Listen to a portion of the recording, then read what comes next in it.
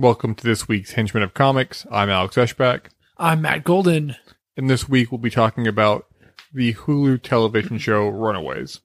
Yes, I did the incorrect research on this. I just listened to the song Cherry Bomb by the Runaways on repeat for about an hour. And then I got to this podcast and found out that that's not what we're talking about. So here we go. There are worse ways to spend an hour. Oh, yeah. Just listening to the Cherry Bomb on repeat. I highly recommend it to everybody. I'm sure it had new layers each time you heard it, too. It really did. Things you never heard before. I started relating it to my own life, and I realized that I am indeed a cherry bomb. I mean, what can I say, but I'm proud of you. I'm glad you finally were self-actualized enough. But we're just talking about the first episode. Hulu released the first 3 episodes at once. We're just going to talk about the essentially pilot episode, even though it's not a pilot because it got a full season order. Yeah, I thought it was good. I'll just go ahead and toss that out there. To begin with, I think it's something that I'm going to go and watch pretty regularly, which isn't something that I'm ready to dive into.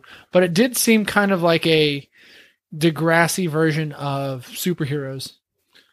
Yeah, I really enjoyed it as well. I read all of Brian Vaughn's run on Runaways, and I really enjoyed that series. One of my favorite smaller self-contained series. You know, it does go on with other writers later. However, you said it's Degrassi series. I think that's pretty close. The showrunners are Josh Schwartz and Stephanie Savage, created the OC. So you get kind of that same. And I never watched the OC personally. My favorite things about the OC was the theme song by Phantom Planet. I love that song. And also the fact that in Arrested Development, someone calls Orange County the OC, and someone says, don't call it that. I mean, to me, those were the 2 best things to come out of the OC. The one Arrested Development joke is the only good thing to come out of the OC. It's so dumb that my brain remembers that too. That I had no idea. I'll have to go rewatch the whole series for that one joke now. Like you, I did enjoy that first episode. I think a lot of problems with like shows where teenagers are the lead, especially teenagers that are in high school, they can seem overdramatic or essentially moody, which I mean is kind of true to life at that time period in your life. But I feel like these actors did a really good job and weren't overly dramatic. You don't hate any of them. They feel like very believable characters. Yeah, even when they are kind of whiny, they're very believably whiny and not like, yeah, it feels earned. I hate this. Yeah, exactly. They have deserved to whine. And there's a lot of emotion in this first episode. Yeah, there really is, because they're dealing with the death of their friend or their sister for Nico, which I don't believe was in the comic storyline at all. No, I started reading the comic books because of that, and that was the first thing that I noticed. I was like, who is this person that is dead that I haven't read about before? Yeah, in the comics, it begins with kind of the same thing. Their parents all come to Alex Wilder's house, but they bring all their kids and have the kids hang out while they go do their own business. It's a condensed version of the first issue is a condensed version of the first episode.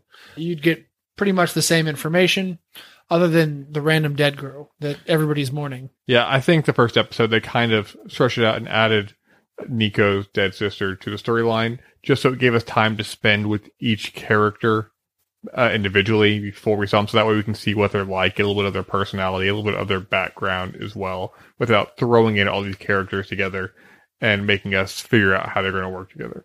So I have a question for you, because I'm going to play the person who hasn't read the series, because I clearly have not, and I have a feeling that a lot of our listeners probably have not as well, and some of them might have, so this might be some refresher stuff for them.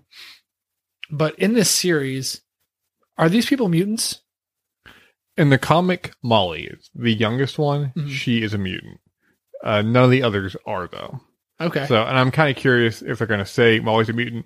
In this first episode, she does get her powers. I believe that she got her first period recently. They mentioned that she was like menstruating for the first time, which goes in line with mutants in the comics, that when they come of age, when they become teenagers, is when their powers start to manifest and show themselves. So I kind of like that they're keeping that true. I don't know with the whole Marvel Fox feud if they're going to be able to say mutant or not, but I kind of hope they do. Okay. Well, that is both cool and not cool. I was hoping that all these fuckers were going to be mutants, but all right, here we go, I guess. Now the show is infinitely less cool to me now that everybody is not going to be getting powers. So I changed my earlier opinion. I'm not watching it anymore. Did you recognize any of the cast members from the show? Yeah, I recognize the lead Alex from the Hulu show Casual. Who was he in Casual? He was the kid that had cancer. Oh, he was. Wow, good call. He was good in that too. Yes, he was fantastic in that. I recognize the girl that plays Gert, although I don't know where I recognize her from. She looks really familiar. I don't recognize any of the other kids or the parents, though. Yeah, none of the teenage actors I actually recognized beforehand. I did watch Casual, and the guy playing Alex Wilder, I believe his name is, and I'm going to mispronounce this, is Renzi Felice, something around like that. How could you not know how to pronounce that? You Apologies to potentially Renzi Felice. But some of the parents I recognize, James Marsters is in it, who people will know from Angel and Buffy. He played Spike. And he also played Brainiac in a season of Smallville. Wait, whose dad is he? He's Chase's dad. Oh, shit. Yeah. Yeah, Chase is kind of the jock, and they make him a little smarter in the show than I think he is in the comics. In the comics, he's not dumb. He's just not the wisest person.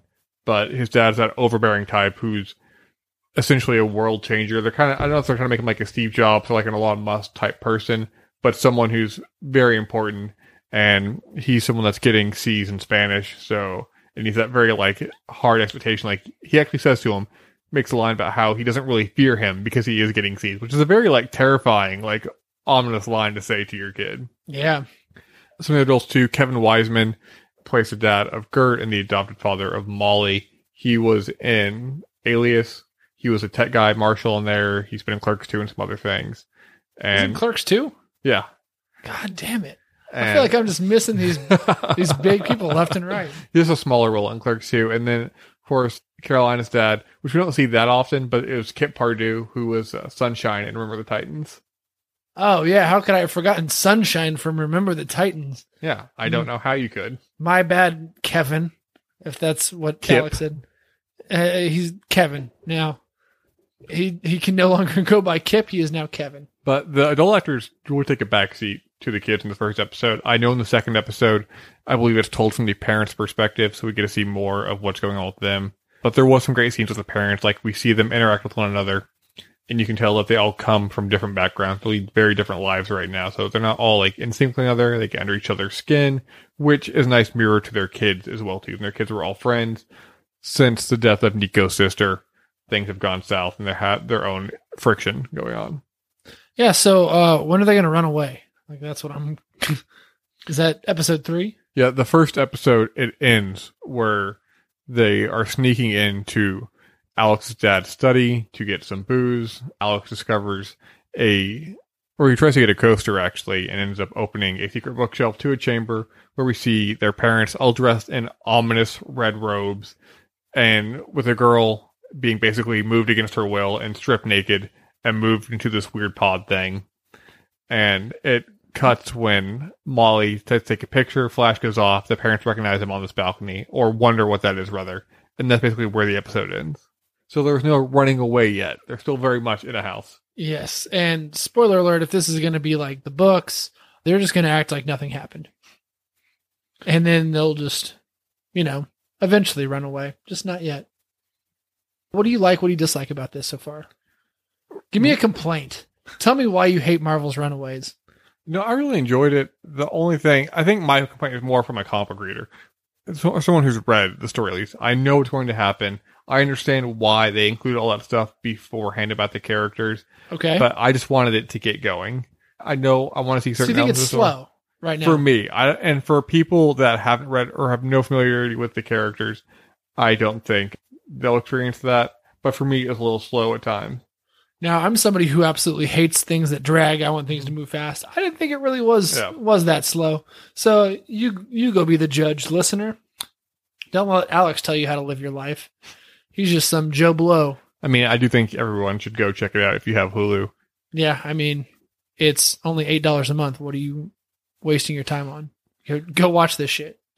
Where would you put this show as, rank it as far as the other new superhero shows that have come out this season? We have Inhumans, Punisher, The Gifted, and now this. Punisher actually also came out this week. I have not had a chance to check it out yet. It is definitely in my Netflix list. It is going to be watched extremely soon. So I can't rank it against that, but I would say I either like it as much as The Gifted and maybe a little bit more than The Gifted. I think that some of the acting in The Gifted is a little hokey, whereas this I thought was all very real. I liked it quite a bit, except, the one part I didn't like was the scene on the beach where she has that little bonfire trying to bring her sister back from the dead. Yeah, that was kind of lame. Other than that, I liked pretty much the whole damn thing. I would put it like just a notch below The Gifted. And Inhumans is definitely last, correct? Yeah, I agree with you there. That it's still well above Inhumans. So yeah, that was some trash television. Did you ever go back and watch any more of the Inhumans? No, it's still on my DVR. I haven't checked it out yet. I will at some point. I hope that expires on your DVR before you get to go back and watch it. No, I'll probably watch it over the holiday season whenever. I don't know. At some point. Whenever I don't feel like watching another documentary about cooking while I'm sitting there eating McDonald's. Ooh, that sounds awful. That sounds fucking terrible. It's a way to live life. There should be a support group for people who watch Top Chef and eat McDonald's while they're eating it, and then critique the chefs on Top Chef, because I would be your president. Oh my God, Alex Eschbach for president. Taking over 2020. All right, I think the only other thing that I have to add about this is I'm excited to see what the fuck that raptor thing is. Yeah, I'm really excited. I was actually wondering as a reader if they were going to have the raptor in the story at all, and I'm really glad that they've decided to include it. And yeah, I think my biggest thing, it's so pedantic, but I just wonder if they're going to call Molly a mutant or not. It's just someone that comes as a big X-Men fan. I'm like, please just let this be real. Alex, I think if they call her a mutant, you might put that notch. Would you put it above The Gifted if they call her mutant? If they call her mutant, I just pause the show. I'm like, it's done. The show's peak. Can't get any better than this. All right. Well, that's it for me today. Yeah, I think one thing viewers should know, even though this is a Marvel TV show, it doesn't so far have any tie-ins with any other Marvel projects. You don't really see any. There's no references to the Avengers or anything like that. There's nothing reference to the other Netflix Marvel TV shows or Agents of S.H.I.E.L.D. or Inhumans. Which in the actual comic book, they do reference the Avengers. Yeah, part of it is because the show takes place in California, I believe in LA, or around that area. I think it was Brentwood they mentioned. And so most superheroing happens on the East Coast, which we've seen in the movies and the other television shows. So I think that's part of the reason it makes them get away with a little bit easier. In the comics, they do encounter some heroes at some point. I hope we see that. We probably won't, but maybe some variation of it down the line. Maybe we'll get a West Coast Avengers show soon. Probably not, but we can dream. Boys can dream. Yeah, maybe Hulu is just for the West Coast. maybe they've got the patent on West Coast stuff. That'd be a bold and probably a terrible move on their part. But yeah. We only want the West Coast. It's the coolest coast, man. Well, that's it for this week's episode. As always, you can email us at henchmenofcomics@gmail.com. You can find us on Instagram, on the Facebooks, and on the Twitters. Please go like and subscribe everything that I post because it means the world to me.